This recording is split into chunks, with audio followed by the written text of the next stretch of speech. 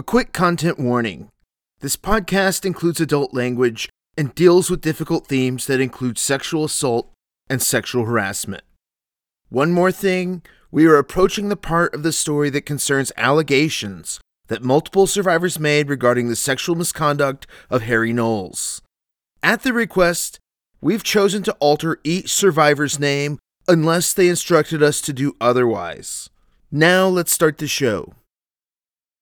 I'm going to start this episode by playing 3 different audio clips that, as far as internet movie geek culture is concerned, truly set the stage for the year 2017. One clip comes from a movie, one clip comes from reality, and the final clip is a combination of the two. Okay, so I don't know if it was a race thing or a lady thing, but I'm mad as hell. Pick me up! All right, put me down! That's a scene from the 2016 remake of Ghostbusters, featuring Saturday Night Live actress Leslie Jones. It's not uncommon for internet movie geeks to respond poorly to remakes of beloved films, especially when they haven't even bothered to see them yet. Bashing unreleased remakes was almost a pastime for internet movie news websites like Ain't It Cool News. The website once famously led a war on the 2004 remake of George Romero's Dawn of the Dead. James Gunn, who wrote the script for the remake, said the online fervor led by Ain't It Cool News resulted in a petition against the film with hundreds of thousands of names on it. Via Twitter, James said he even received death threats. Ain't It Cool News was extraordinarily powerful back then. Like, imagine 90% of all fan sites combined into one, and studios were terrified of their negative assessment of something, and they led the warpath. They were so powerful that when the boss and main guy at Ain't It Cool News, Harry Knowles, who had been spearheading the anti-Dawn remake fervor, himself read the script and said it was great, most of the turmoil died down, and my life became normal again. Even with the aforementioned death threats, the online discord surrounding the remake of Ghostbusters managed to be far less civil. The reason for that is simple. The 2016 Ghostbusters was more than just a remake.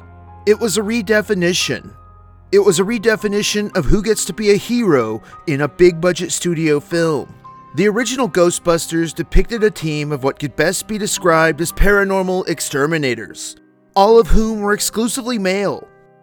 Women were cast only as supporting characters.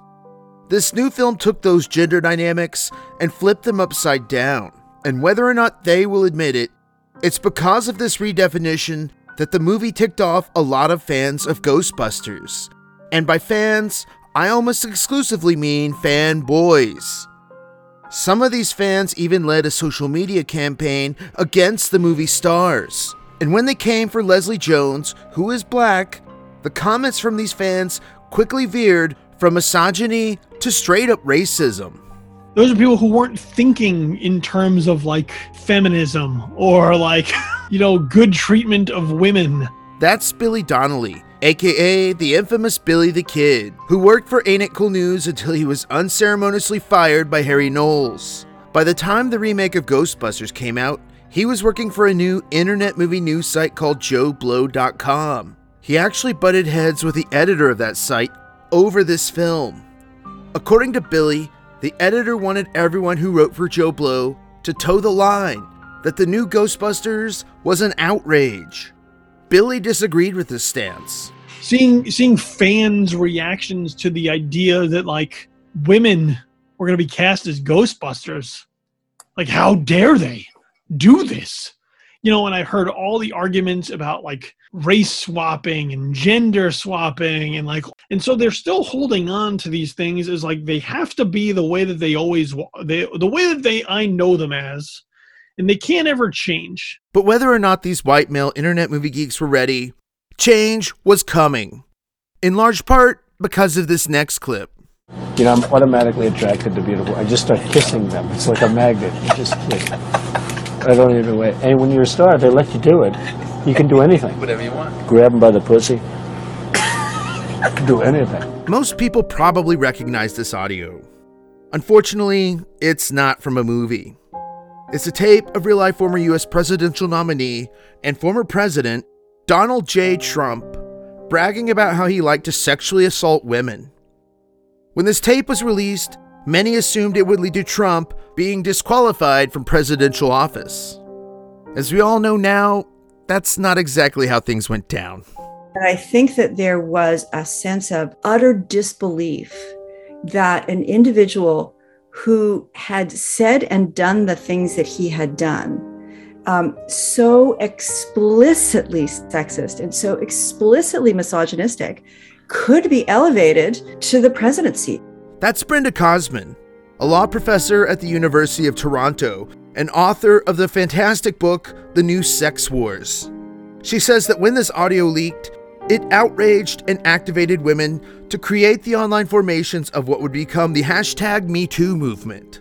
That then just leads literally to this, massive eruption of anger that was already there, right? It didn't come out of nowhere. Like, it was already there. The election of Trump was sort of a real thumb on the scale of this, I think is incontrovertible. This is all debatable, but it's very likely that the first person to be impacted by the Me Too movement was actually a leading member of the Internet Movie Geek community, a writer and editor by the name of Devin Faraci.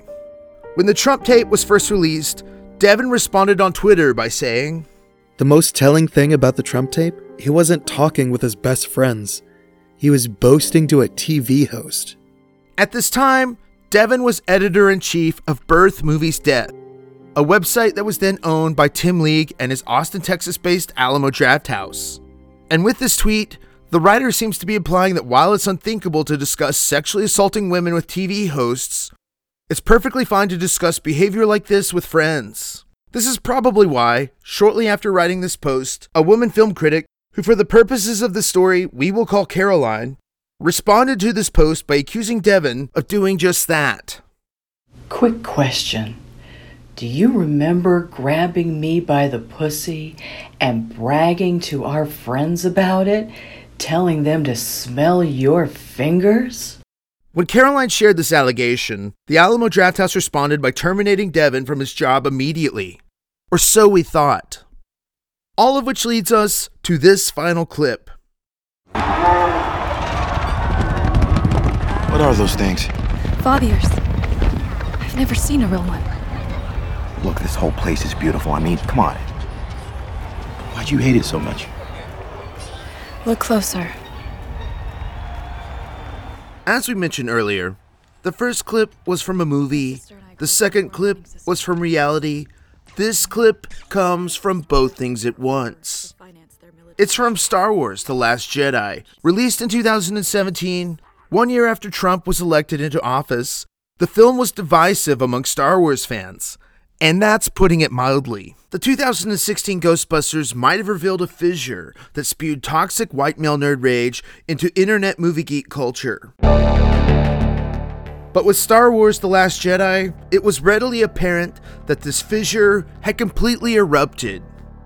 With the casting of Asian American actress Kelly Marie Tran as one of the film's major characters, an online mob of toxic fans took a lot of the sexist and racist tactics they used against Ghostbusters star Leslie Jones to the next level. They vandalized Kelly's character page on Wikipedia, a Wikipedia clone with a focus on Star Wars, and blasted her Instagram page with so many hateful remarks that in June of 2018, she deleted all of her entries and left that platform altogether. Because of the online discourse surrounding Star Wars: The Last Jedi, it represents an embarrassing, ugly moment in the history of nerd culture. But there's a reason I say this clip is also from reality.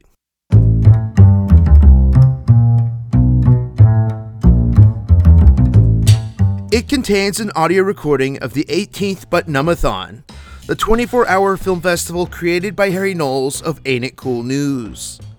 The overnight film festival was hosted on December 10, 2016 at the Alamo Drafthouse on South Lamar in Austin, Texas. For reasons we've mentioned previously, the clout and influence of both Knowles and his website were on the decline. Externally, the site was flagging behind new competitors to the Internet Movie News beat.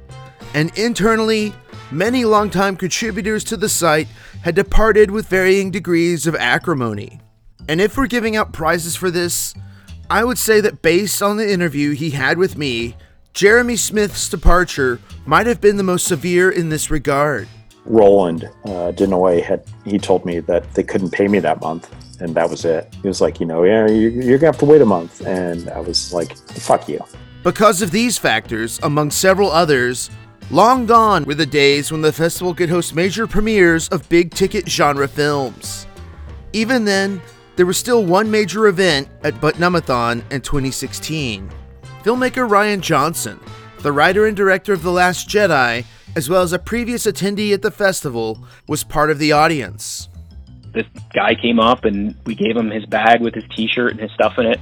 And when we walked away, I was like, told my wife, that's the guy that's doing the next Star Wars movie. And she was like, really? And I was like, yeah, that's the dude. That was Mark Roma, who was working as a volunteer at the festival that year. Rian Johnson wasn't there to play a clip from the new Star Wars film, which had just wrapped production in July of that year. Because, let's be real folks, there was no way in hell Lucasfilm was ever going to allow that to happen. Regardless, according to Mark, as well as many other people who attended the event, Rian Johnson stood up in front of the crowd for one major surprise. He was like, all right, everybody sound like you're upset. You're seeing something that's upsetting you. So everybody's like booing and hissing. And he's like, okay, good. Now sound like you're super excited. And we cheered. And he was like, all right, sound like you're mad. And we all groaned. And then he was like, okay, cool. You're going to be in the next Star Wars. Johnson reportedly had members of the Lucasfilm sound team with him who recorded the audience that day and then used that audio during at least part of the Casino Planet scenes in The Last Jedi. Mark adds that at the time, the fact that everyone who attended Butt-Numb-A-Thon would forever be immortalized as part of the audio in a Star Wars film felt great.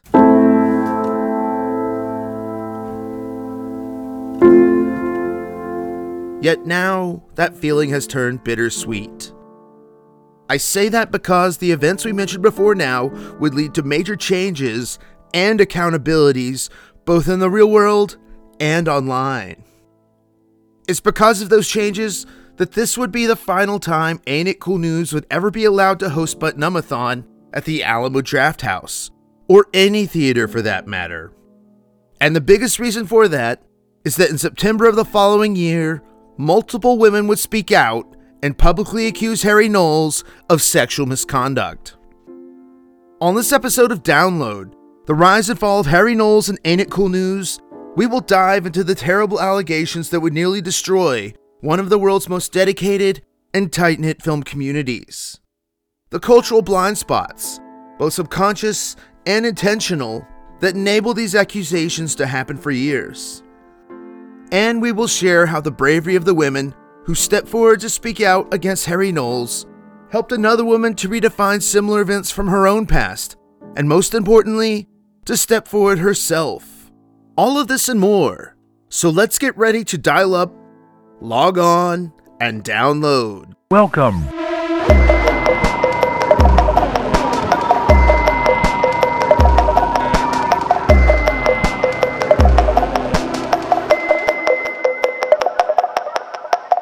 Episode 8, Hey Bales.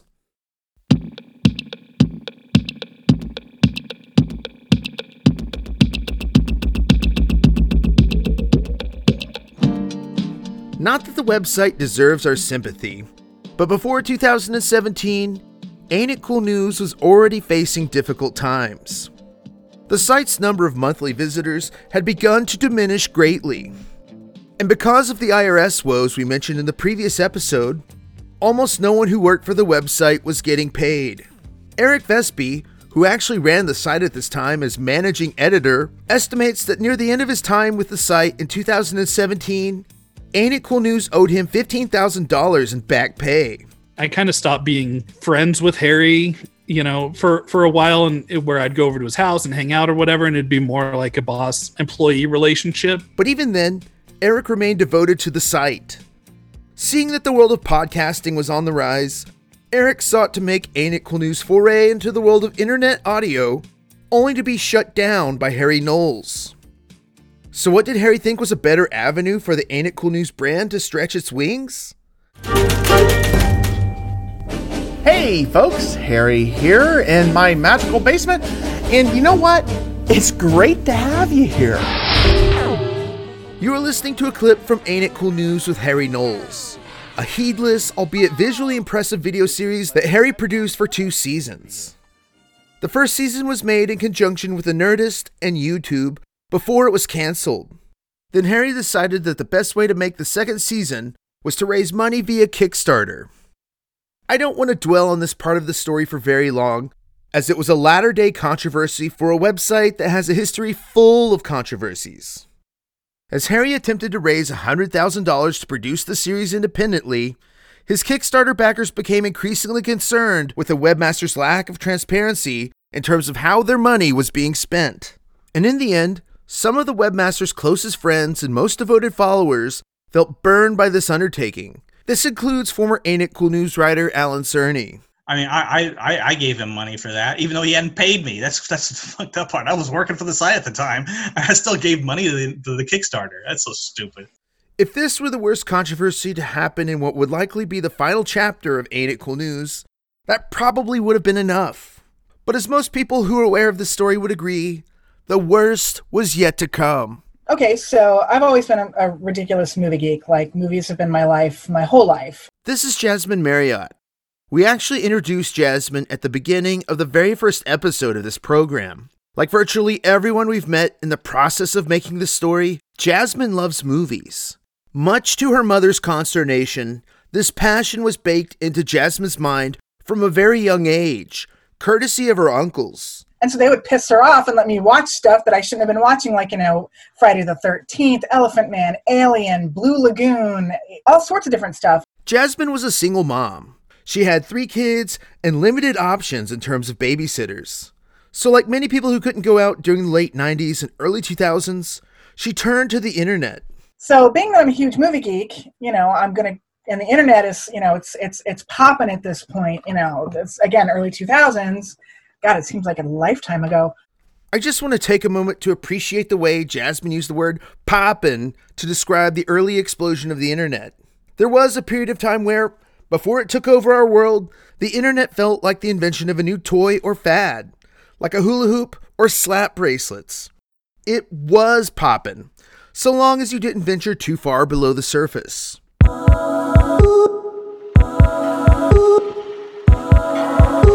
And for a hardcore movie fan like Jasmine, with few opportunities to leave the home in the early 2000s, some would say it was inevitable that she would end up at ain'titcoolnews.com. That's when they were really hitting their stride between, being just this little, tiny movie-based website to starting to get some actual recognition. Like Harry was actually starting to, build up the site in terms of getting name recognition in the industry and getting access to things and stuff like that. So when I started going to Ain't It Cool News, I noticed they had a chat room. And I went in the chat room. In there, especially with being housebound, I met a lot of people and I made a lot of friends. Some I'm still lifelong friends to this day. In our last episode, we discussed talkbacks, the comment section that ran at the bottom of each article in Ain't It Cool News. As far as communities go, talkbacks were typically a horrible place for women. If you haven't done so already, you can listen to the previous episode to find out why. But according to many of the women who frequented the site, including Megan Murray, the chat room provided a much more welcoming space for women fans of Ain't It Cool News. There was a little hive of us that were pretty incredible. You had Jasmine. In the beginning, it was me. It was Holly Blaine who passed away. She ended up being one of my very best friends in the world. I miss her every day. Then there was her friend Jen, and there was Honeybee. There were some people from England, but there was a hive of women in there that kind of really, got to be really good friends in real life. There was more of a female presence there than anywhere else on the site. True story, Megan actually met her now husband in the chat room of Ain't It Cool News. They've been married now for 20 years. As for Jasmine, this chat room provided a virtual space where movie nerds like herself could cut loose without having to worry about being misunderstood. This community was everything to Jasmine, so much so that eventually they made her into a moderator for the chat room. It was an unfiltered way for us all to kind of be obnoxious with each other. Like, since we couldn't all be in a room together being drunk and obnoxious, we were all kind of in a virtual room together being drunk and obnoxious. Nerds before nerds became cool. Aside from being a safer place for women than talkbacks, the chat room was the place where many of the people who wrote for the site would go to hang out. This included a lot of the regular contributors like Drew McWeeny, aka Moriarty, but on some occasions, Harry Knowles himself would show up. Harry would pop into the chat every so often. I was one of the few girls that was actually in the chat room. So, and of course, when he first came in, I'm like, holy shit, that's fucking Harry Knowles. And, a lot of us were like, that's not really Harry. And Drew would be like, no, that actually is Harry. And of course we're fangirling. We're like, oh my God, this is Harry Knowles, the person who runs the site, and he knows everybody, knows everything. He has all these connections, and holy shit, he's like, the king nerd of everything that we love. With everything we know today, it might seem strange to think that a bunch of women used to, as Jasmine said, fangirl over Harry Knowles. And now might be as good a time as any to address the fact that throughout the course of making this project, I've seen many people complain about the way I've explored the allure of Ain't It Cool News, specifically during its early days. Some have gone so far as to describe this project as hero worship, or even worse, a hagiography. I understand these concerns, but the reason I explored many of the seemingly positive or less negative aspects of Ain't It Cool News, beyond a desire to document this history, is to rationalize the reactions and behavior of women like Jasmine Marriott. If I stayed on the surface level, as many writers have done, if I only presented the now disgraced webmaster Harry Knowles as nothing more than a creepy internet dweller who also wrote his now infamous review of Blade 2, everything that happens next might seem crazy. I started talking to him in the chat, just being like, hey Harry, and I'd try to talk movies, but he'd be really flirty and kind of inappropriate, but we were all kind of laughing it off, whatever.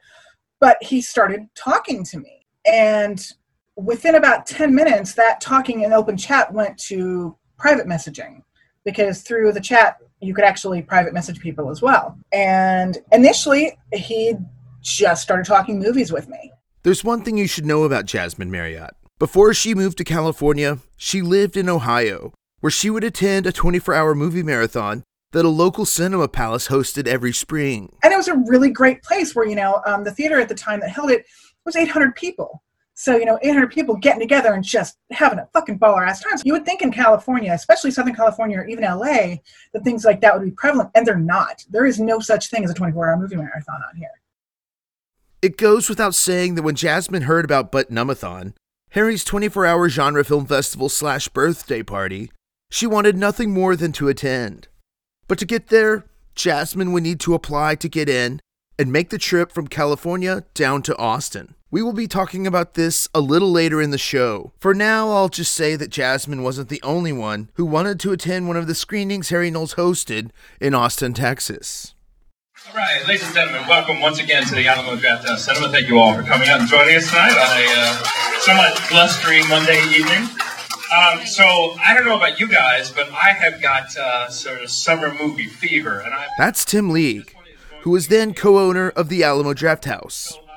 He's standing in front of a packed theater, getting ready to host what is supposed to be a 10-minute preview of the 2009 Star Trek, directed by J.J. Abrams.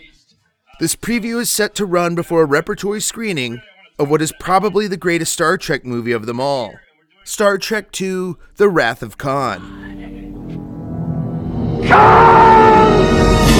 But before that can happen, Tim League offers a stern warning to the audience.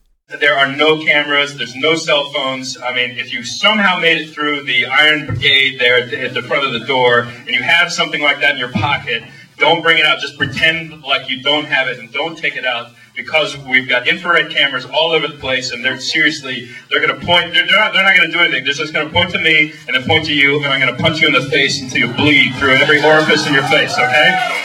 He then introduces the man one could argue is not only responsible for this screening, but for much of the success of the Alamo Drafthouse itself. And so this joint venture is brought to you in part by Fantastic Fest and Ain't It Cool News, and I'm going to be bringing to the limelight here my partner in crime, Mr. Harry Knowles, founder, creator, mastermind of Ain't It Cool News, to introduce The Wrath of Khan. Harry Knowles introduces The Wrath of Khan, inviting Star Trek 2009 screenwriters Roberto Orci, Alex Kurtzman, and Damon Lindelof up from the crowd. The screenwriters address the audience and introduce what is supposed to be a preview of their unreleased film.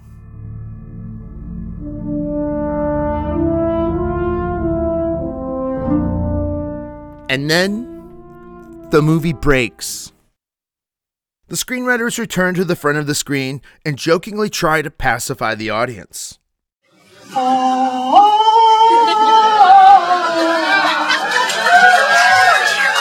Then a man wearing a hat emerges from behind a curtain. And here's where the story gets crazy, folks. That person who walked from behind the curtain is not just some rando in a hat.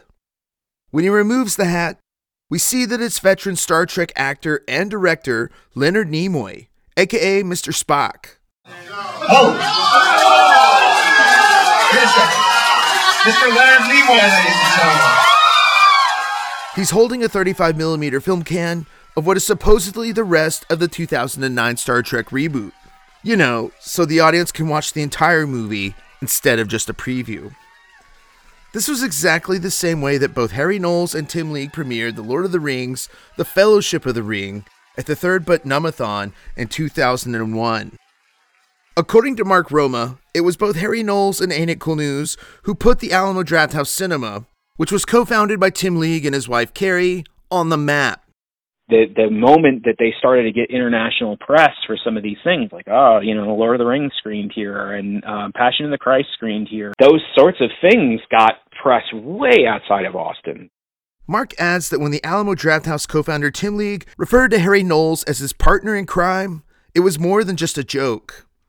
Tim and Carrie had failed in opening their first movie theater in California, in Bakersfield, I think they said it was, and it did terrible. It did not catch on at all. And so they came to Austin, and they were in a warehouse. I think Harry said there were bales of hay behind the movie screen to hold up the movie screen. So it was a really fly-by-the-night, fly-by-the-seat-of-your-pants operation.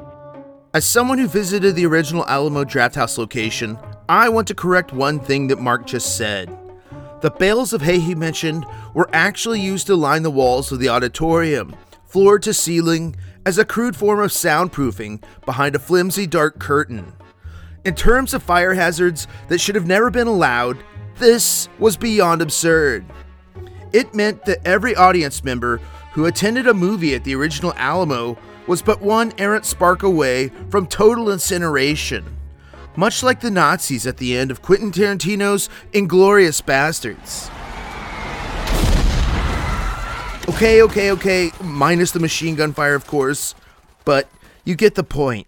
Anyway, these hay bales might seem like a non sequitur, a silly detail one would include as part of an anecdote, but more than anything, these hay bales speak volumes about the moral and ethical compass of the leagues as well as the company they were trying to build.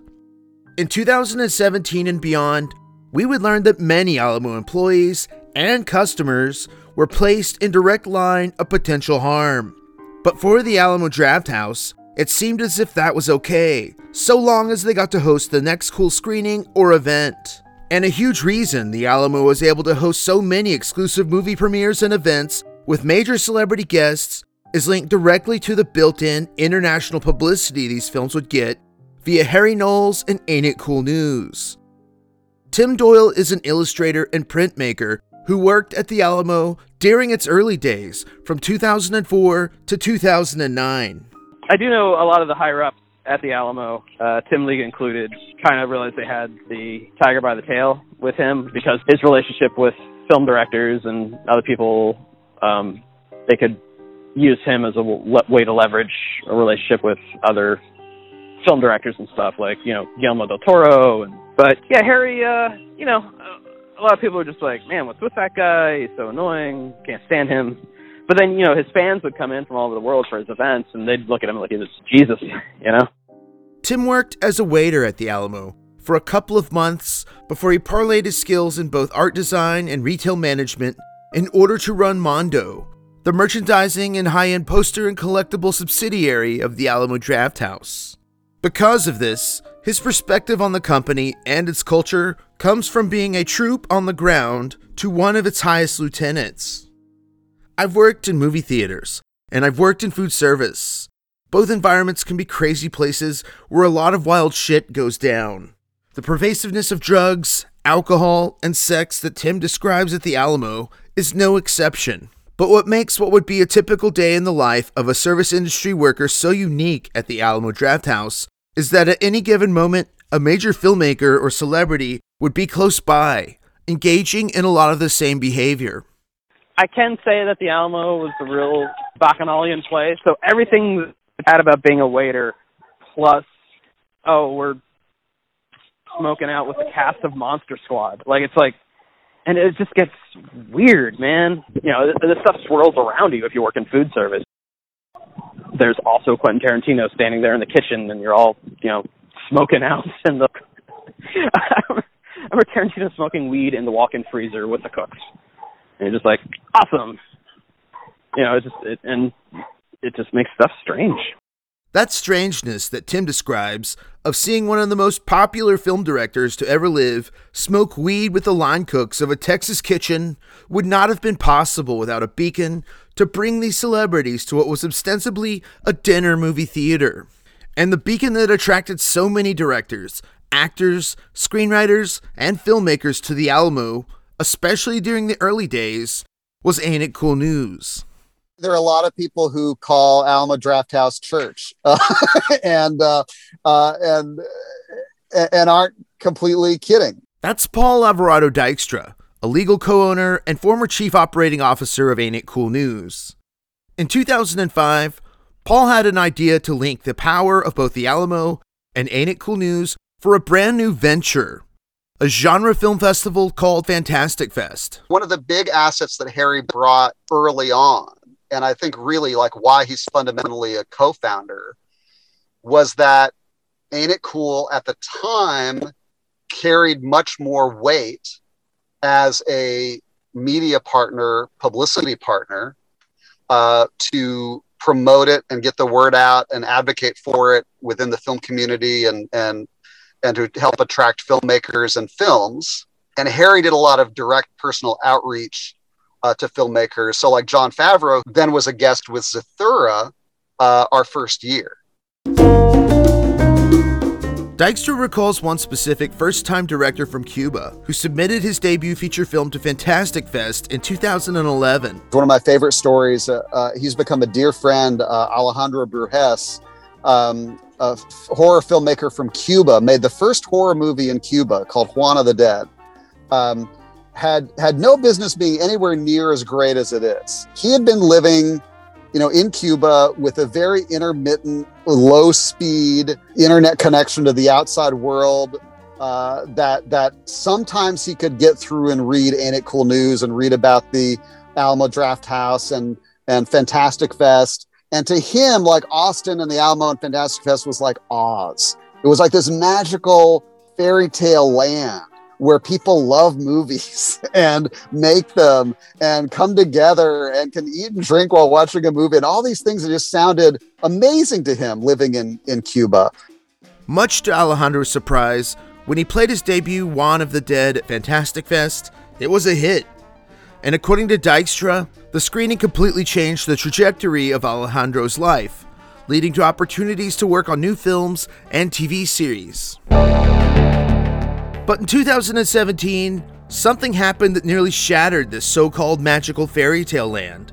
It was the perfect storm of controversies, one that nearly sank both the Alamo and Fantastic Fest. And as many now believe, it completely destroyed Ain't It Cool News. In the cold opening of this episode, we talked about online film critic Devin Faraci, who in the fall of 2016 was accused by a fellow journalist of grabbing her vagina. This happened shortly after Devin had decried former US President Donald J. Trump for bragging about doing the very same thing. In response to this allegation, Devin issued this brief non-apology. I do not remember this. I can only believe you and beg forgiveness for being so vile. At the time all of this went down, Devin was editor-in-chief of Birth Movies Death, an internet movie news website that was owned by Tim League and the Alamo Drafthouse. And depending on who you asked, after this accusation of extreme misconduct, Tim League fired Devin, or Devin resigned.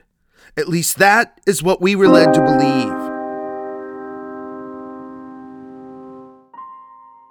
But on September 12th, 2017, Journalist Kaylee Donaldson, a writer for the political and entertainment blog Pajiba, broke the story that Devin had been secretly rehired by Tim League and the Alamo.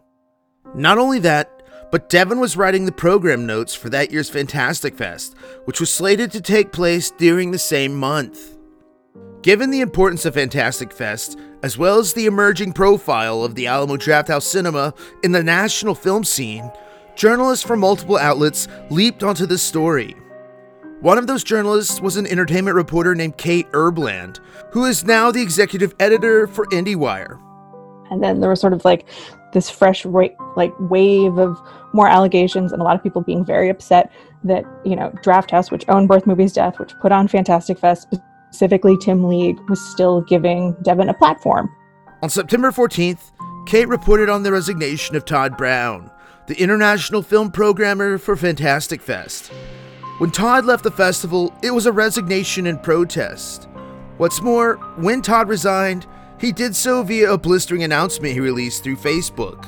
Here is an excerpt. Anyone who has ever suggested that Fantastic Fest and the Drafthouse is just the geek-friendly equivalent of the classic old boys club, you have just been proven correct. We have just seen that club in action. There it is, the club, utterly ignoring the victim while it creates a protective ring around the perpetrator, telling every woman who has ever been harassed or assaulted that the predatory males around them will be protected if they are part of the club, telling every woman that the sad man whose life is in shambles because of his own actions deserves help and support in putting himself back together while she deserves nothing. The day after Todd's exit, citing what they would only refer to as recent events, Fox Searchlight made the announcement that they would be pulling their film 3 Billboards Outside Ebbing, Missouri from its slated premiere at Fantastic Fest. Father, just like those Crips and just like those Bloods, you're culpable. 'Cause you joined the gang, man. I don't care if you never did shit, and you never saw shit, you never heard shit. You joined the gang, you're culpable. Directed by Martin McDonough, 3 Billboards would have been a major get for Fantastic Fest. While not quite a genre film in the strictest sense, the Frances McDormand drama, which follows a woman seeking answers about her daughter's death in a world that seems too misogynistic to care, was gaining steam on the festival circuit. Then on September 21st, the day after Fantastic Fest was set to begin, Kate Erbland followed up her Todd Brown story with a new report about how Harry Knowles and Ain't It Cool News were stepping out as sponsors of Fantastic Fest and would not be attending in any capacity. And then Harry Knowles did this big show of, well, I'm stepping down as a sponsor, and I'm only going to cover it this year, and I don't want my name associated with this, and blah, blah. And so we wrote about that, and then I started getting messages from people I know, people that I know sort of peripherally, basically saying it's pretty rich for Harry Knowles to be like, I'm stepping down because of, I don't want to be associated with someone like Devin Faraci who's been accused of these things. And I had several women come to me and say that they wanted to share their stories, or at least just talk about their stories. As Kate began to listen to stories of these women, Harry Knowles was out in the world, oblivious to the fact that his life was about to change forever. He was even on Facebook, assuring fans of Butnumathon, or BNAT, that the drama happening at Fantastic Fest would not extend to his personal 24-hour movie marathon. BNAT is immune. It's love of film and each other. Then on the afternoon of Saturday, September 23rd, 2017, Harry Knowles published another message on Facebook. I love all of you. Keep being fantastic. With everything we know now, this message feels oddly timed. Perhaps Harry was sincerely wishing everyone a good time at Fantastic Fest, despite the fact that he wouldn't be attending that year. Perhaps this message was the webmaster's final gasp of the old world as he knew it before everything changed. A last hurrah, as it were, from an era when most people who knew Harry loved him. It might have also been an attempt at manipulation or a preemptive form of damage control. I say this because exactly 40 minutes after Harry Knowles made this post, he took to social media again to say, There's a story coming about me that is 100% untrue. I was this person's friend and confidant. I wish her nothing but the best, but untrue. Not that he was ever a master grammarian or anything, but I think it's appropriate to point out that Harry ended that final 2-word sentence where he said the words, "but untrue," without a period or punctuation mark of any kind. Clearly, he was desperate. Later that afternoon, Kate Erbland, along with fellow writer Dana Harris Bridson, released a news story on IndieWire. The headline read, "Harry Knowles allegedly sexually assaulted Austin woman 2 decades ago, and the Draft House owners didn't take action." In talking with the multiple women who were coming forward with accusations of sexual misconduct by Harry Knowles, Kate Erbland met a woman who, for the purposes of this story, we will call Jen. And that's where this first story came from, about, this woman in Austin who was a big film fan. She was friends with Tim and Carrie League. She had worked at the Draft House for a period of time, detailing the number of times that Harry Knowles had sexually assaulted her and touched her. And the way that it was treated within the community and the way that she felt about it, it was horrifying. In Kate Erbland's story, Jen alleged that Harry Knowles touched her body repeatedly and without consent, which for many people meets the definition of sexual assault. She said that this happened between the years of 1999 and 2000. Harry Knowles groped me, opportunistically, on more than one occasion. I cannot just stay silent. I am not interested in remaining silent. Jen alleged that while attending an event at the Alamo Draft House, Knowles rubbed up against her backside and legs. She felt uncomfortable with this and made it clear to Harry that he did not have consent to touch her body in any way whatsoever. He just giggled about it. It was horrifying. I didn't know what to do. In the article, Jen states she reported Harry Knowles' behavior to Tim and Carrie League shortly after it transpired. The League's response, according to Jen, was for her to simply avoid Harry Knowles. 20 years ago, 18 years ago, women routinely were encouraged to just watch their own behavior. And other people who wanted to do inappropriate things or say inappropriate things and be inappropriate and leer and be lecherous without your permission, without your consent, the air in the room was more on the side of, well, you should watch what you do, not don't touch people without their consent. Tim Doyle says he worked with Jen at the Alamo Draft House during part of the time she was employed there between 2003 and 2007. Tim Doyle adds that Tim and Carrie League were not the only people Jen had warned about Harry Knowles. She was kind of like, yeah, man, he can't keep his hands to himself. He's always touching the girls. So it was like, oh, weird. Okay. And, this is, 2004, 2005. Like, I knew girls who would say, like, oh, he ran his wheelchair into me so that I had to fall into his lap. Like, gross. There'd be rumors and people talking about it. And, back then I was like, oh, I'm sure if he was really a problem, somebody in management would do something, right? It's like, oh, if he was really this horrible person, I'm sure the people in charge would sever their ties with him. But of course that didn't happen, and as time went on, as more stuff came out, it's like, oh, they knew this stuff was going on, and they just kind of let it keep happening. When Kate Erbland first broke the story about Harry Knowles' sexual assault, many people who were familiar with the webmaster were shocked, myself included. However, there was one major exception. So, do I believe that he has sexually inappropriately touched people? Of course I do. That's Drew McWeeny, aka Moriarty. Until he quit the site in 2008, Drew was Harry Knowles' greatest collaborator at Ain't It Cool News. He says he had no problem believing that Harry Knowles could be capable of the sexual misconduct he was accused of doing. The reason being, Drew alleges that Harry Knowles did the exact same thing to him. Harry is a grabby, weird, intrusive dude. Harry loves, and it's a joke to him, Harry loves to invade personal space. One of his favorite things to do is you'll walk up and he's at wheelchair level and he'll cup your balls as a joke. And I told him every single time I find it insanely intrusive, not funny, not cool. He. It's a joke to him. And I think to some degree he believes that because he's in the chair and because he's disabled, that he has permission, that it's okay, that it's funny, that it's cute. 3 days after her first story, Kate Erbland published a follow-up. 4 more women stepped forward to share their personal stories. These accusations involved more allegations of groping or sexual assault. One woman, who asked that we refer to her as Jessica, accused Harry of grabbing her buttocks and other parts of her body without consent. She added that this happens so often, she simply chose to stop walking within grabbing distance of Harry Knowles. But this second wave of allegations that Kate Erbland reported on introduced a new element that we had not heard of before. That Harry Knowles would sexually harass women who wanted to attend his exclusive premiere screenings. Even wanted to just go to a pre-screening for fun. Like, you were going to come into contact with Harry, and if Harry was going to ask you for something and you really wanted to go, especially if you really wanted to be a journalist and you thought this is a good connection to make, a lot of people felt very pressured and felt like there was just not even pressure, like there was no other choice. Like, if you want to be part of the scene, this is someone that you have to deal with, and this is someone's behavior that's going to be a part of your life.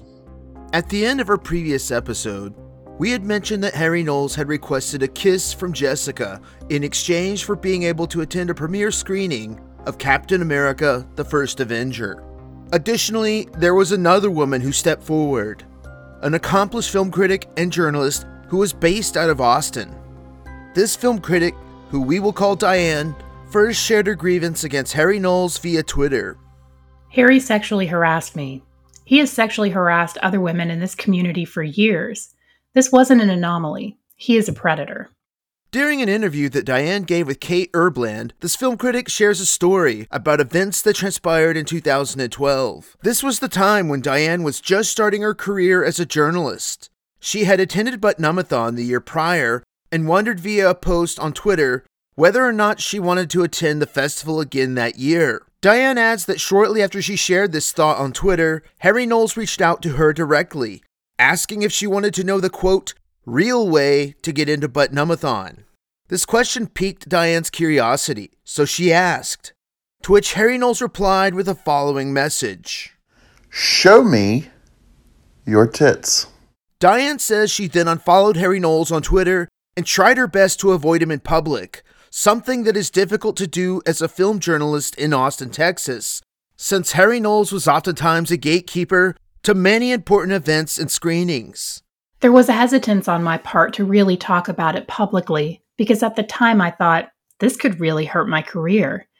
There's just something really deeply unsettling about him and the way he enjoys the attention that he gets and the way that he leverages his power for attention.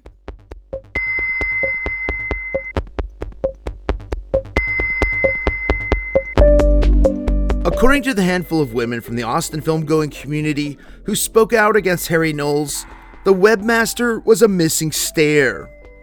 The missing stare is a metaphor coined by a writer named Cliff Pervocracy. Cliff is a blogger in the BDSM community and used the term missing stare to describe a person in their social circle who was a known serial sex offender. In this metaphor, the people who know about this so-called missing stare don't feel that it is an urgent problem in their community, or at the very least, that it would be taxing or inconvenient to confront this person in order to hold them accountable. In the case of the Alamo Drafthouse and Harry Knowles, it would seem most likely that the relationship the burgeoning theater chain had with its missing stare, i.e. Knowles and his website, were too financially beneficial to risk via confrontation. So rather than be repaired, or to be more specific, expelled from this community, this missing stare is managed by simply walking around it and quietly encouraging others to do the same. Tim and Carrie League built the original Alamo Drafthouse, a place for mass gatherings of human beings, with literal, extremely flammable bales of hay used to line the walls. When you have that fact baked into the core of their company, Mark Roma says it's easy to believe the leagues would apply a missing stare mentality to Harry Knowles. There is absolutely no way on earth that Tim didn't know. There's no way somebody who knew Harry as long as he knew Harry and was around Harry for every one of these BNATs and every one of these screenings and all of this stuff, there's no way somebody that could have been around him that much. I remember Harry told us a story one time about one of the early BNATs, about how he had picked a movie specifically because he knew there was a particularly sexy scene in this movie, and he said he had a girl on either side of him that he was into, And he was bragging to us that during the film, he was simultaneously fingering both girls. I'm using his terminology, but he was fingering both girls at the same time, and he knew exactly when to do it to make them climax at a specific scene in the movie. And I'm like, there's no way that's happening in your theater, if it happened, but there's no way things like that could happen and you wouldn't be aware.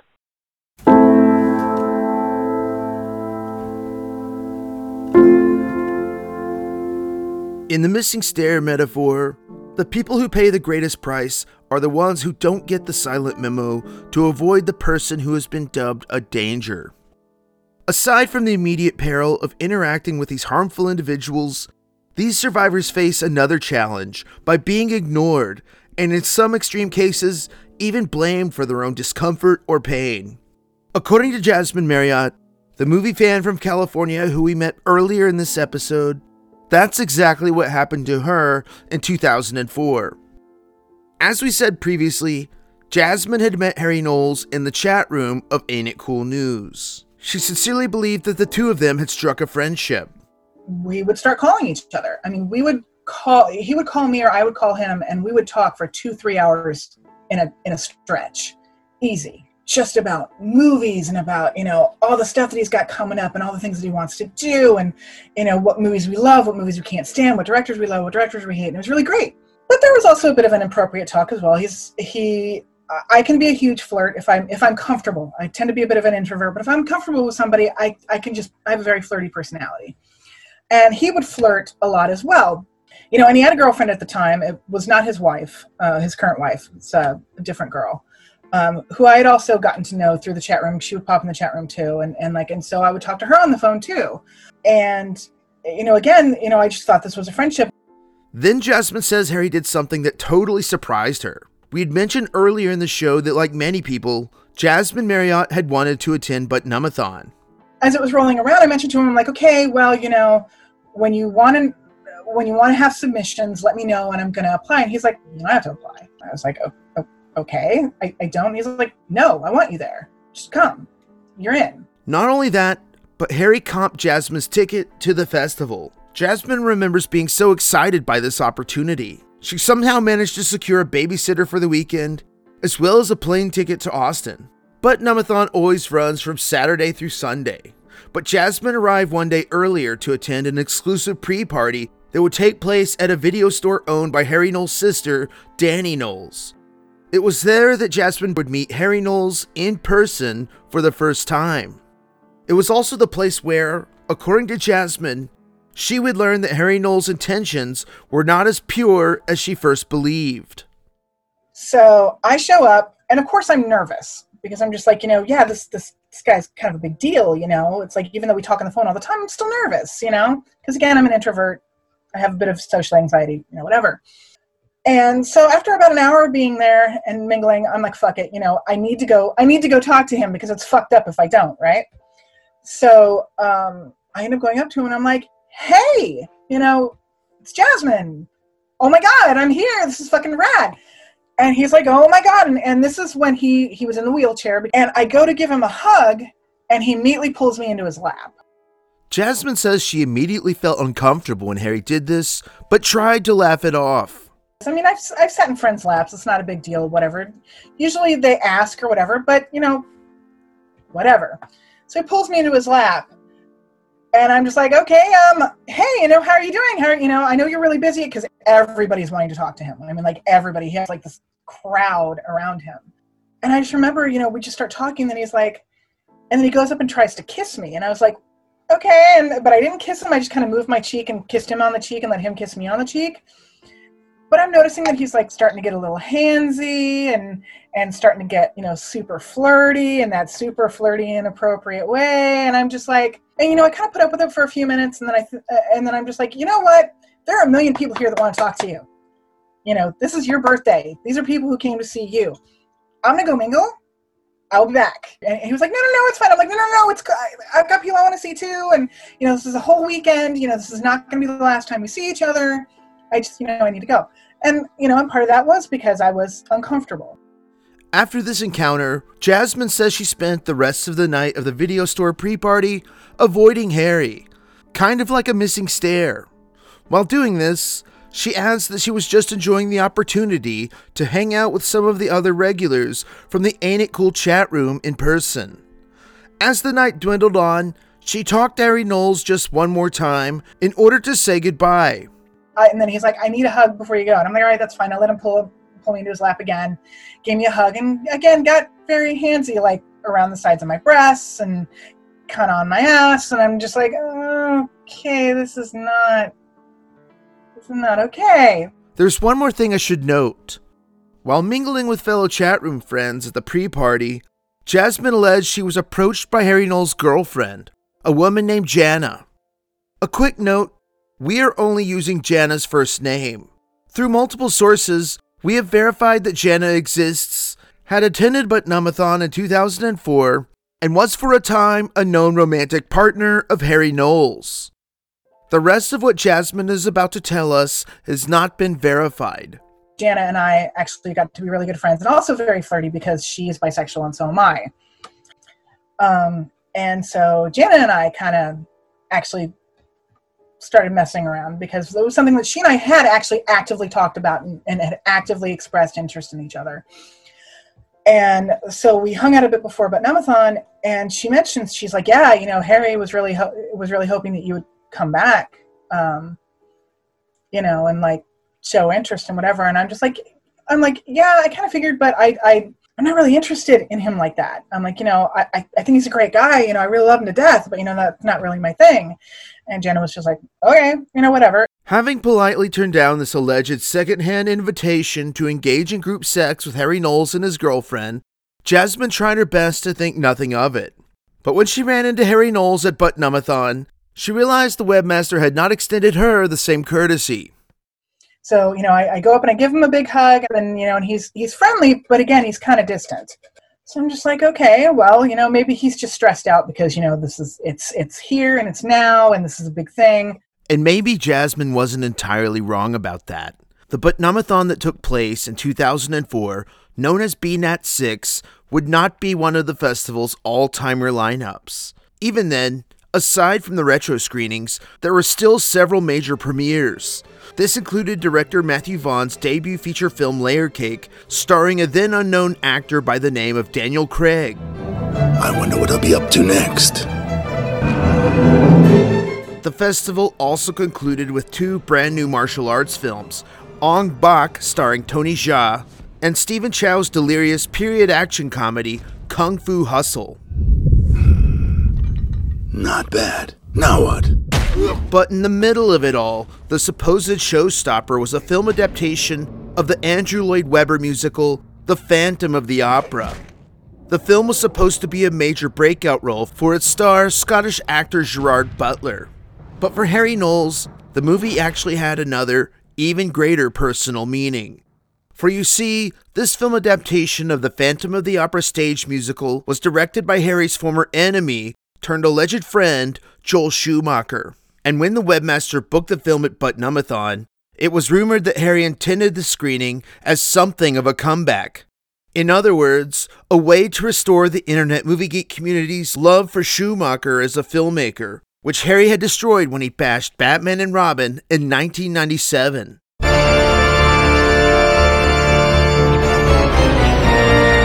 However, according to Jasmine Marriott, as well as many people who have seen Joel Schumacher's The Phantom of the Opera, there was one major problem. It's fucking terrible. It makes Schumacher's Batman movies seem Oscar-worthy in comparison. There's something you should probably know about Harry Knowles. He hates it when people talk during a movie. This is something he has in common with the Alamo Drafthouse. The theater chain makes its no talking or cell phones policy clear during many custom-made video ads like this one, featuring Samuel L. Jackson. Hi, I'm Samuel L. Jackson. Turn off your phone! But I would argue that Harry takes it to extremes. Virtually every movie geek I have ever met in my entire life loves Mystery Science Theater 3000. The cult TV series that ran on Comedy Central and the Sci-Fi Channel. For those who've never watched the show before, it basically features a panel of comedians and talking robots who watch bad movies and make fun of them via hilarious running commentaries. Because Harry hates it when people talk during movies, he is unique within his community in that he, and basically he alone, hates Mystery Science Theater 3000. Jasmine knew this about Harry, and tried her best to keep her mouth shut during the Phantom of the Opera. But as all 143 awful minutes of this film flickered onto the screen, Jasmine finally gave in to temptation. And I'm trying to hold in my disdain for this movie. And it got to the point of where there's a scene where they're going through the canals and the lit candelabras, mind you, come up out of the water while still on fire. And that was just enough for me. I couldn't. And I just immediately just start slinging jokes, which I knew was not allowed, but I was not the only one. There were probably 50 people in the audience who just started ripping into it because it was just bad. But you know what, though? It made it fun. Jasmine wasn't wrong. Even Harry's contributors, like Chicago-based writer Steve Prokopi, aka Capone, had fond memories of watching this film get bashed.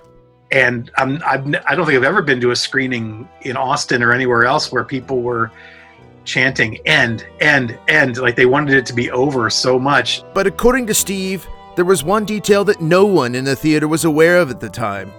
Joel Schumacher intended to call Harry Knowles immediately after the screening, fully expecting to hear that the audience loved his brand new movie. And Harry was on the phone with him as soon as it was over because Joel Schumacher wanted to know how it went over. And Harry's like, not well. Joel Schumacher's The Phantom of the Opera cost a reported $80 million to produce. It would only gross $51.2 million in the US. Joel would go on to direct 4 more movies, and all of them would flop in theaters despite having much smaller budgets. He retired from filmmaking in 2011 and died in 2020.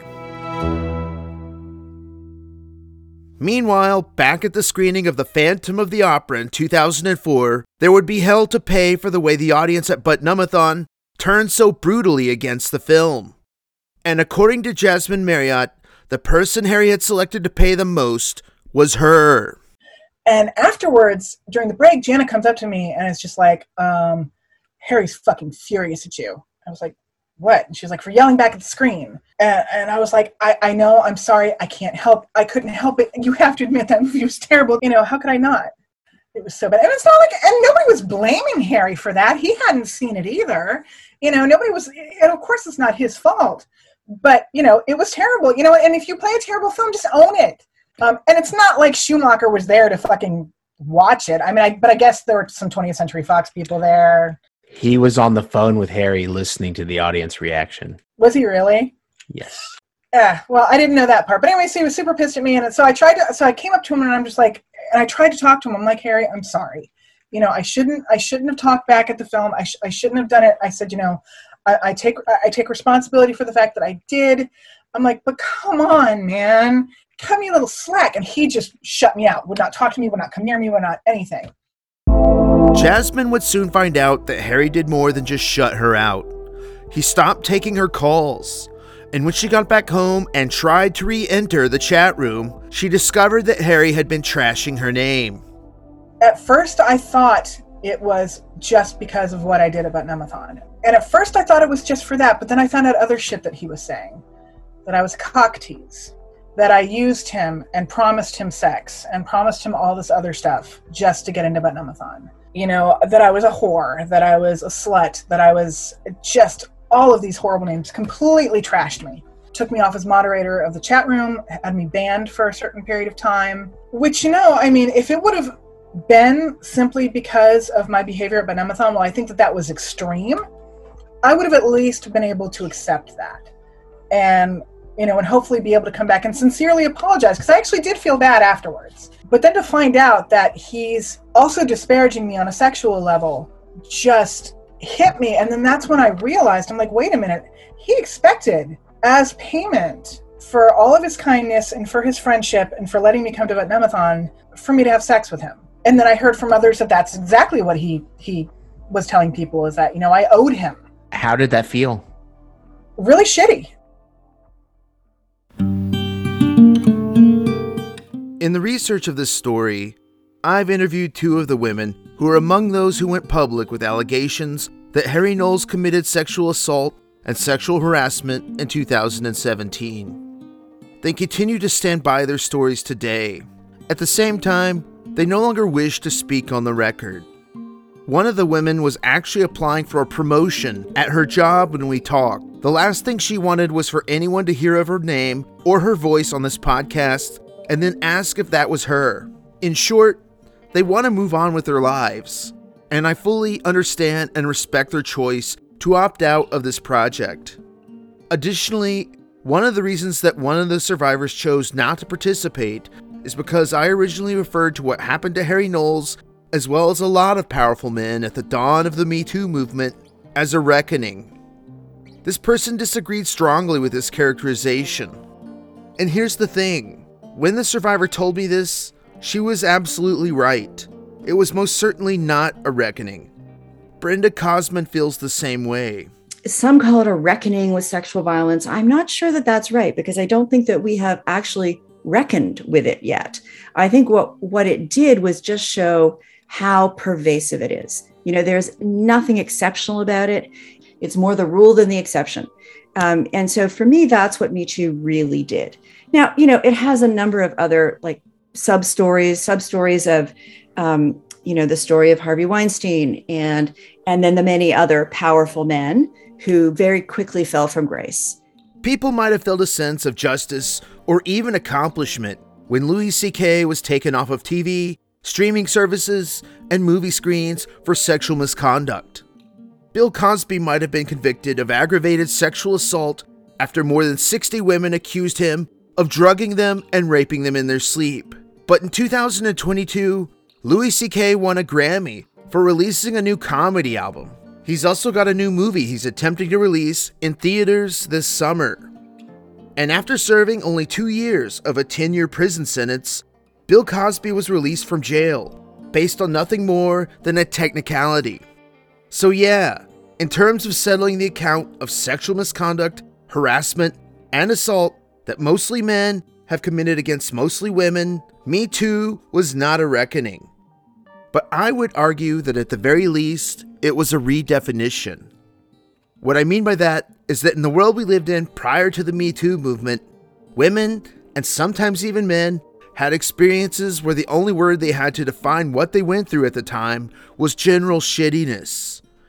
Originally, that's all Jasmine Marriott had to describe what happened between her and Harry Knowles in 2004. It felt really shitty because it's like, this person was my friend, or I thought was my friend. I mean, like I said, we talked for 2-3 hours at a stretch almost every single night. But to have him trash talk me and try to destroy my reputation and to try to destroy any respect that anyone had for me, that hurt. That really, really hurt, and things were never really the same in the chat room since then because word got around. I had to change my screen name in the chat room a bunch of times until somebody would figure out who I was. And it's funny the way that I internalized it. It's funny the way that I interpreted the whole thing for the longest time. And I realized it's a generational thing.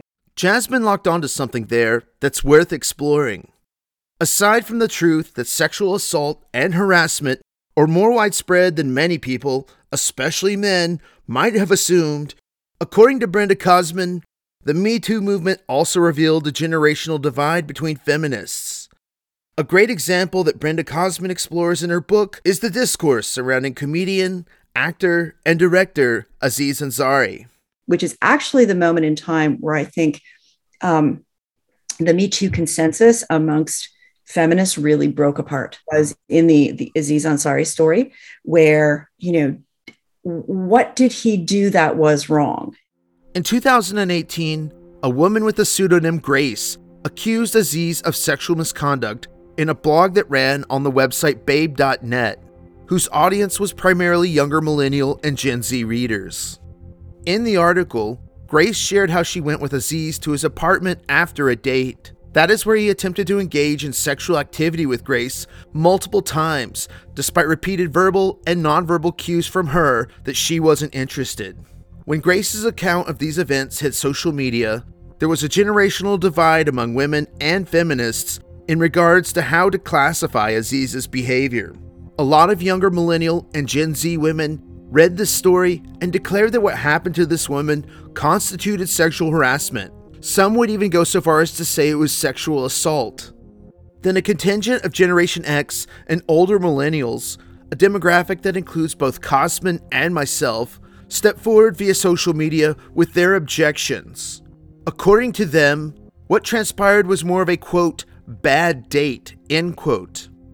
Brenda Cosman has her own unique way of describing how she first considered this story. You know, I sardonically would call it another night in heterosexual dating, but not necessarily the way it should be, and it is worthy of discussion. The older generation of women and feminists also accuse their younger counterparts of trivializing sexual harassment and sexual assault with the way they categorize Aziz's behavior.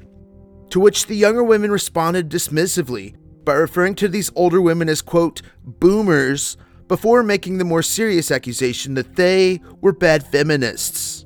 For Brenda Cosman, within this nuanced rift in perspective and ideology, there was a new generation of women who were coming into their own. They saw the existing, vastly imbalanced rules that govern what was and was not okay within the landscape of dating and sexuality. Noting the inadequate physical boundaries, they basically responded by saying, fuck this, we demand something better. Because of this shift, gone were the days when men could openly and gleefully engage in quid pro quo transactional sex without risking major consequences. Gone are the days when a woman says no, and a man can look at that response as nothing more than an invitation to make a sexual advance again 10 minutes later. Gone are the days when men can just grab a woman's body, kiss her, or attempt to grope her in any way without consent. These were the stated demands and beliefs of this younger generation. And when older feminists heard this message, it ran counter to their lived experiences in the 90s and early to mid-aughts. But Brenda Cosman says many people in her generation have come around in terms of accepting this perspective. So some people really objected putting someone like Aziz Ansari in the same boat as Harvey Weinstein. You know, I don't want to rank them. Well, maybe I do want to rank them in terms of some being legally actionable and some not being legally actionable, but still important to talk about because we can do better. We can do better with consent. We can do better with sexual relationships, with sexual communication. Like, we can do better. And I will add something here. If there could be a slight, even nuanced divide in the way women look at sexual harassment and assault, that rift could only be greater in terms of men. This is especially true in the film-obsessive world of internet movie geeks. What would it take for you to see things my way? A lot more than you've got. How do you know? I don't want to know. You're listening to a scene from Goldfinger, the 1964 James Bond film starring Sean Connery as everyone's favorite spy. He's in a barn alone with a woman named Pussy Galore. You're quite a girl, Pussy. I'm strictly the outdoor type. I'd like to think you're not in all of this caper. Skip it. I'm not interested. Let's go. When Pussy tries to leave the barn, James Bond grabs her by the arm and yanks her back into the doorway. She tries to leave again, and he does the same thing. So Pussy grabs Bond and uses a judo throw to send his ass to the ground. You've asked for this. James Bond then knocks Pussy's legs from underneath her. A fight ensues. During this fight, James grabs Pussy and throws her on top of a loose pile of hay. Now let's both play. And that is where James Bond forces himself on top of this woman, constraining her arms as she attempts to break free. Wrenching her head back and forth, Pussy is defiant until the very end of the scene when James Bond shoves his mouth on top of hers for a kiss. The scene then fades to black, implying that sexual activity will ensue despite a very visible lack of consent. Entire generations of moviegoers love the James Bond film Goldfinger. Harry Knowles loved the film too. I know this because a figurine of Auric Goldfinger, the movie's red-headed villain who was played by actor Gert Fraub, was a stand-in for Harry Knowles at the top of his wedding cake at the webmaster's reception in 2007. But the whole truth is, and I'm sure this is going to piss a lot of people off, The hero in this movie commits an act of rape without any question or consequence for his behavior. According to Brenda Cosman, there were even people at the time this film was released who believed this was an example of James Bond taking charge while being suave and debonair, a real man's man and a ladies' man at the same time. For sure, like the early James Bond, oh my God, they're pretty horrifying in terms of the kind of absence of consent, the sexualization of a certain degree of violence, almost rape. I don't know, some of those early ones seem pretty rapey, but certainly the sexualization and the glorification of the womanizer, that wasn't a negative thing. That was like, the sexy bachelor, the groping, that's exactly what Trump said. It wasn't even just groping, but it's, grab him by the pussy. That's just a celebration of groping culture. Even before these events with Harry Knowles in 2017, Drew McWeeny has spent a lot of time inventorying, and in some cases confronting, the toxic masculinity that was normalized in the films he loved as a kid. One of the things that is most interesting about our generation of critics and writers in particular is we came of age in the 80s, and the 80s sold us a bill of goods. I have a theory that we were raised by assholes, and there is a reason our generation has been, I think, struggling to figure out what manhood looks like, and it's because the role models we had were they were pitched as if they were counterculture figures, but in a very conservative mainstream. And what we got sold was this sort of toxic, bully, dickhead archetype that has genuinely ruined pop culture and mainstream culture, I would say, for the last 25, 30 years.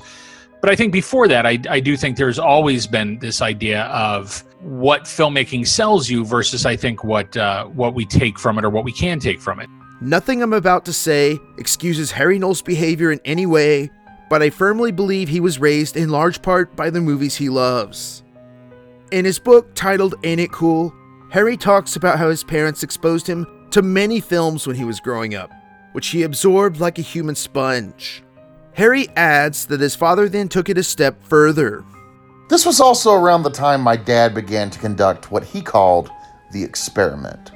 He decided that the sociological premise then in vogue, which said that extended exposure to violent media can result in depraved behavior, was strictly bullshit.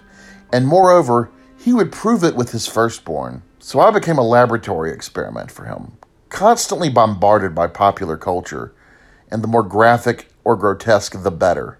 He even showed me The Exorcist at a very young age. Everybody seemed to be in on the experiment. Harry might have never grown up to commit acts of violence. However, it wouldn't be a stretch to assume that, given their prevalence in a lot of classic films, Harry was bombarded by a lot of problematic and even criminal images regarding the way men treated women. Again, none of this is a rationalization or an excuse for anyone's behavior, but even contemporary, mainstream filmmaking during the time of Harry's adolescence was loaded with terrible messages about the sexual agency of women. In raunchy, 80s sex comedies like Porky's or The Revenge of the Nerds, women were relegated to the role of human props. According to Billy Donnelly, the legacy of these films exists in large part due to a comedy routine, where a blatant disregard for consent was the punchline. At one point in time, Revenge of the Nerds was great. And granted, there are parts of it still incredibly funny. But, like, the end of Revenge of the Nerds is like a rape. And it's celebrated because the nerds are now the heroes. And like, oh yeah, he screwed his girlfriend to get back at the jock who's picked on them. And like, that is supposed to be heroic activity.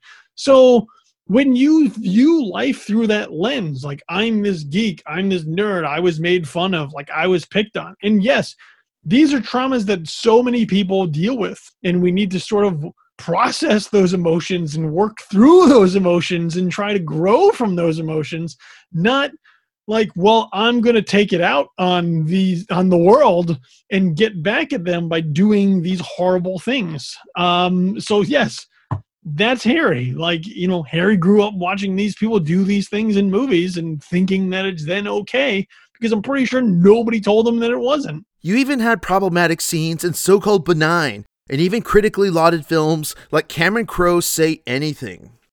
Think about it. Here's a film about a guy named Lloyd Dobler, played by John Cusack. He's a mixed martial arts enthusiast, and he's kind of intense. What are your plans for the future? Spend as much time possible with Diane before she leaves. Seriously, Lloyd. I'm totally and completely serious. He dates a young woman named Diane, played by Yoan Sky, until she dumps him. Then Lloyd Dobler responds by refusing to leave this woman alone. And in the film's climax, this intense, scary, amateur kickboxer guy goes to Diane's house and stands outside her window holding a boombox over his head while playing a love song. All my instincts, they return. It's important to note that all of this happens while Diane is laying in bed, trying to sleep. This moment is remembered as the most iconic scene in the film, so much so that they put it on the poster. It's also celebrated as one of the most romantic images in the history of filmmaking. But in the context of reality, and from the perspective of Diane, what's happening is harassment, and no doubt threatening. You're ruining Saying Anything for me. Now you've totally ruined it. Now it's a horror movie. That was former newspaper film critic Rene Rodriguez's response when I shared this take on Say Anything with him. To which my response is, I'm not ruining the film at all. If you like the film, and there are a lot of critics and moviegoers who do, that's fine with me. But I think it's important to realize the way cinema culture has largely been dominated by men, not only in terms of who makes the films, but who reviews them. And it's because of this that we have been gaslit into thinking a lot of sexually violent and harmful behavior is normal. Like Jasmine Marriott, I don't think any movie is above re-examination, or more importantly, redefinition. And don't get me wrong, I love Say Anything, and I love Cameron Crowe. I love it, but it's much like, again, looking back at John Hughes movies. Again, I grew up with those movies. You know, Breakfast Club, Pretty in Pink, 16 Candles, those movies defined me. But going back and watching them with a greater perspective and with a cultural shift, you're like, ooh, some of that's a little problematic, you know? So I can, so I absolutely agree with you that a lot of men, especially a lot of isolated men, can be shaped in a lot of the wrong ways. In creating the story, I wasn't just interested in the shark. I was also interested in the water where it came from. Additionally, in the case of Harry Knowles, who is a big fan of the movie King Kong, I'm not just interested in talking about the giant monkey. I also want to explore the literal theater that helped to put him on such a grand stage. And it's because of what I've learned that I find it absurd whenever someone bashes Harry Knowles online, only to then post selfies taken at the Alamo Drafthouse. One doesn't exist without the other. That's journalist Brock Wilbur, the editor-in-chief for The Pitch, an alt weekly from Kansas City. For a large chunk of his life, Brock was also a fan of the Alamo Drafthouse, as well as its merchandising company Mondo. Yet despite being a devout fan of the company, 3 years after the Alamo promised to take meaningful action to address the sexual harm they enabled via their association with both Harry Knowles and Devin Faraci, Brock, along with a fellow reporter, revealed this was most certainly not the case. Anyone that thought that it ended in 2017 was wrong. Anyone that thought it ended in 2018 was wrong.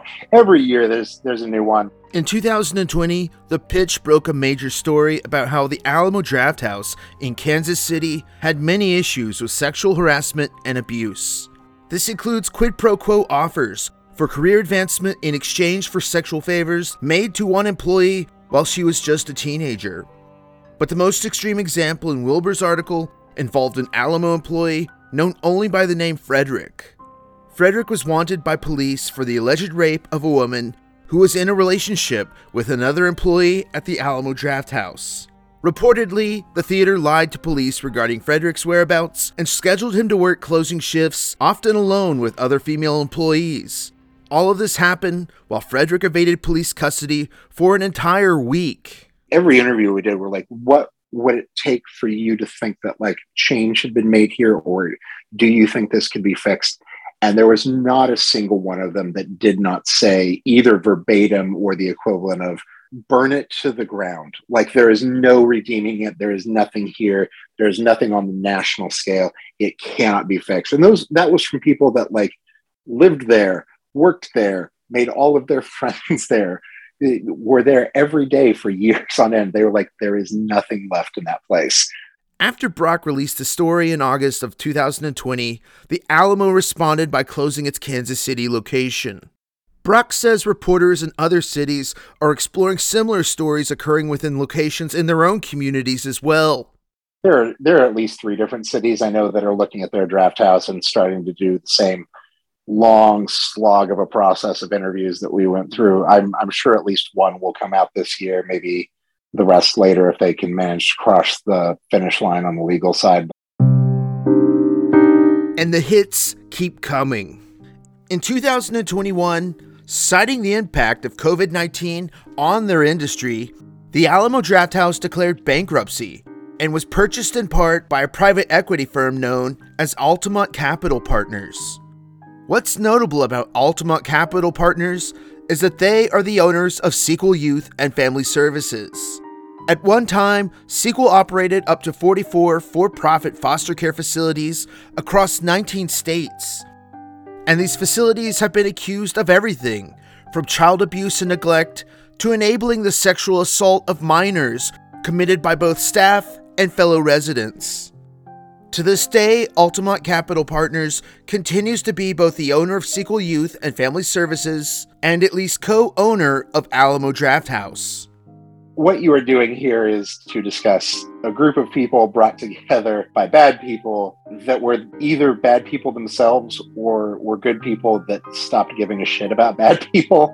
Yeah, this is when we talk about this thing just being rotten from the head down, like, it is this. There's nothing that this company could be involved in that isn't terrible.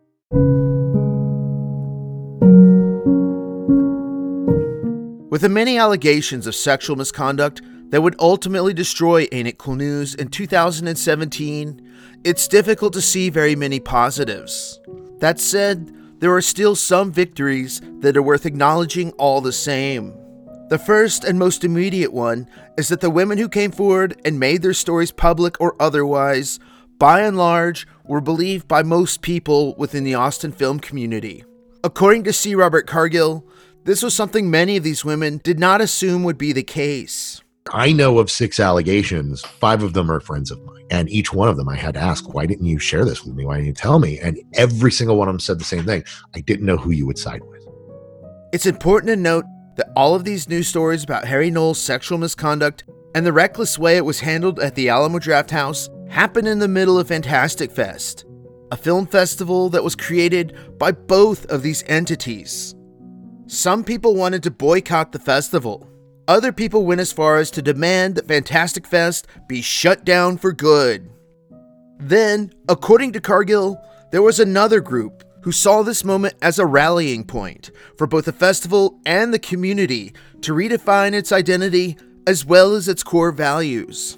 It was one of the hardest, periods in Austin film history is that Fantastic Fest, where we were all crying and we were all sharing each other's stories and listening. And it was really, really hard. The whole of the community stood by the women, and I'm really proud to be part of that community.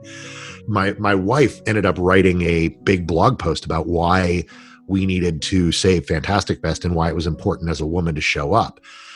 She goes, I really want to boycott this year like many of you and say I don't stand by this. But if I do, then my voice doesn't count. It doesn't matter.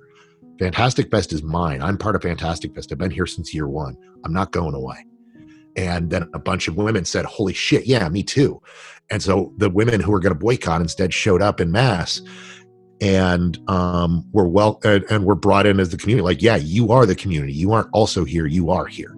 We are with you. There's still a lot of work that needs to be done in this regard, but in a lot of ways, the Austin film community at the very least began the work to shift its perspective on the threat of sexual harm in movie geek culture. And that shift in perspective went beyond the city of Austin.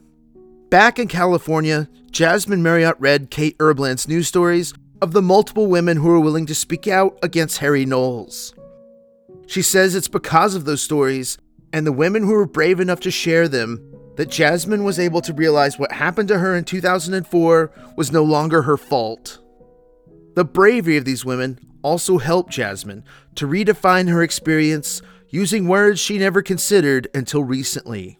I'm talking to my friends, who were there, and they're like, no, he sexually harassed you and he sexually assaulted you and he used you. You genuinely were friends with him. You generally wanted a friendship with him, and you didn't want that. Whether or not he interpreted it the other way is not your responsibility. When you made it clear through your body language, that should have been enough for him to figure out that you didn't want that. Going back to King Kong, many people have varying ideas of what the movie is about. I think it's about the relationship America has with monsters. It's about how our culture makes monsters, and in some cases, even puts them on a pedestal for people to worship or admire.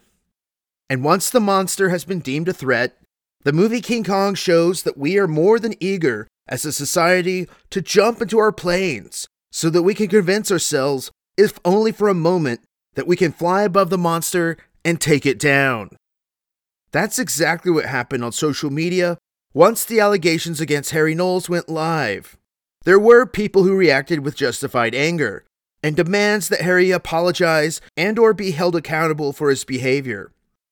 But there was another contingent who exploited this outrage for their own ends. These bad actors came at Harry on social media with comments that made fun of his weight and the ramifications of his disability, oftentimes with the same hateful tone and demeanor talkbackers used when they disagreed with Harry's review of movies. For Brenda Cosman, reactions like this exemplify the greatest paradox of the Me Too movement and its relationship with social media. So even though Me Too was social media driven, and that's what gave it its power of showing the pervasiveness here, Twitter is not a place to have engaged, balanced discussion. And it's certainly not a place to decide someone's legal culpability. The only place I think we still do get some thoughtful engagement is in the realm of serious investigative journalism. But the problem is social media is increasingly drowning that out. It's because of that lack of balance or engagement that leads us to this next problem. While our culture makes monsters and is more than happy to destroy them, we have little interest in trying to understand how our actions and mindsets create them, or more importantly, what we can do to prevent the next monster from harming more people. Case in point, in the final act of King Kong, an entertainment producer named Carl Denham, played by actor Robert Armstrong, manages to capture the giant ape from his home in Skull Island. Denham then chains Kong to the stage of his theater in the middle of New York City, where people gawk at and admire him. Reporters even take his picture. Don't be alarmed, ladies and gentlemen. Those chains are made of chrome steel. Then suddenly, King Kong breaks free. The giant monkey rampages across the city before climbing to the top of the Empire State Building, where he is then shot down for his fall back to Earth. What's troubling about all this is that after this death and destruction, no one holds Carl Denham accountable. He should be in handcuffs. Instead, he walks free and able to give the final, most quotable line in the entire movie. It wasn't the airplanes. It was beauty killed the beast.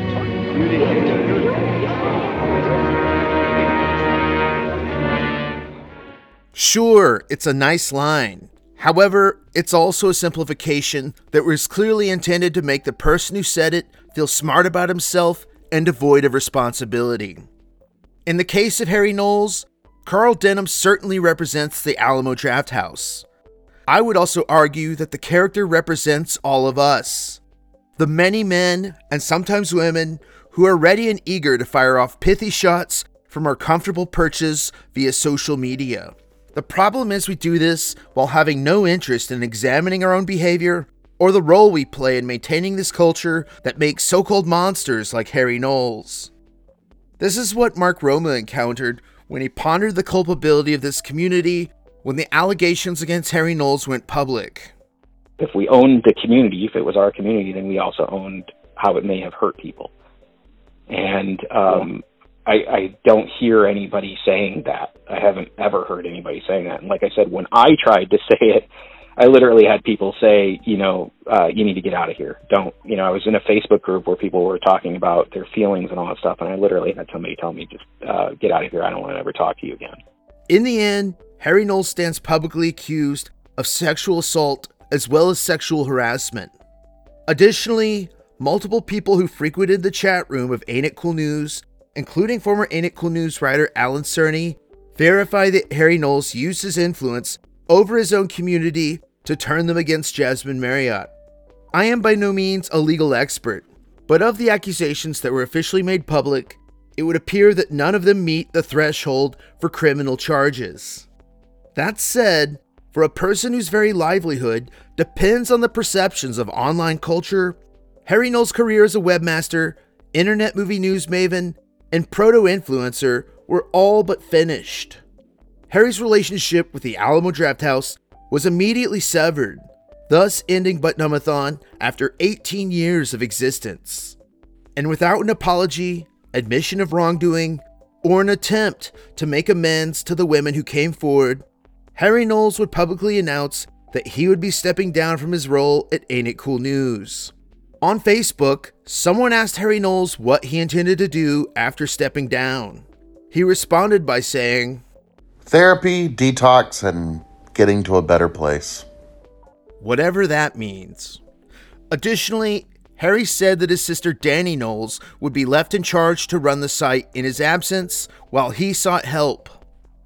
In our next installment, we will explore what transpired behind the scenes during this attempt at an all-women reboot of Ain't It Cool News, allegedly without Harry Knowles. We will also explore what would become of the many lives of the contributors who were previously tangled in this once massively popular website, as well as the lessons we can take away from the story of the site, its creator, and the controversy that brought both of them down. So join us then for the final installment of Download, the rise and fall of Harry Knowles and Ain't It Cool News.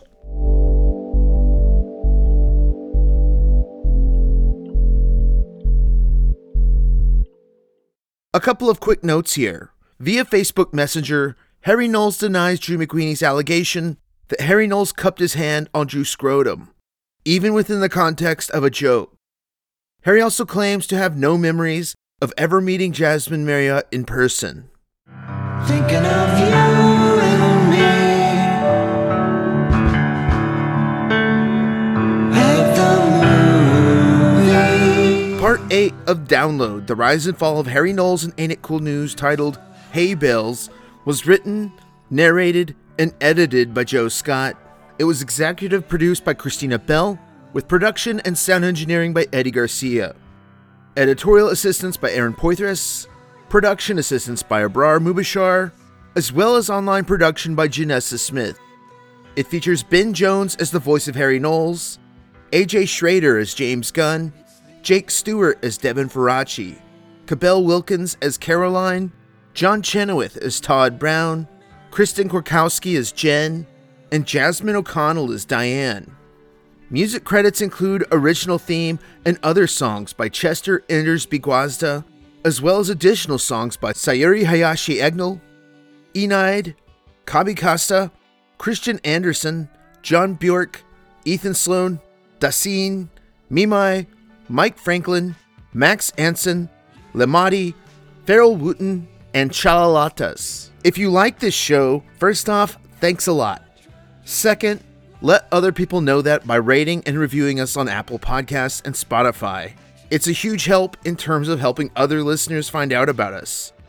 Download The Rise and Fall of Harry Knowles and Ain't It Cool News is produced by Mixtape Media. Make sure to visit our website at downloadpod.com. That's download with a W instead of an A. Pod as in podcast.com.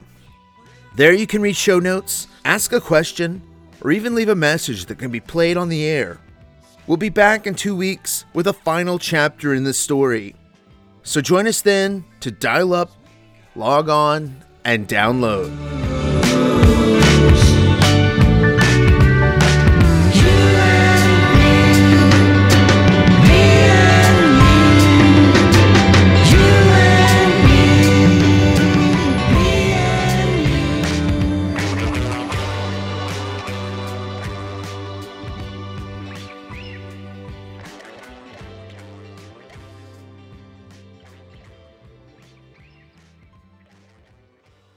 File's done. Goodbye.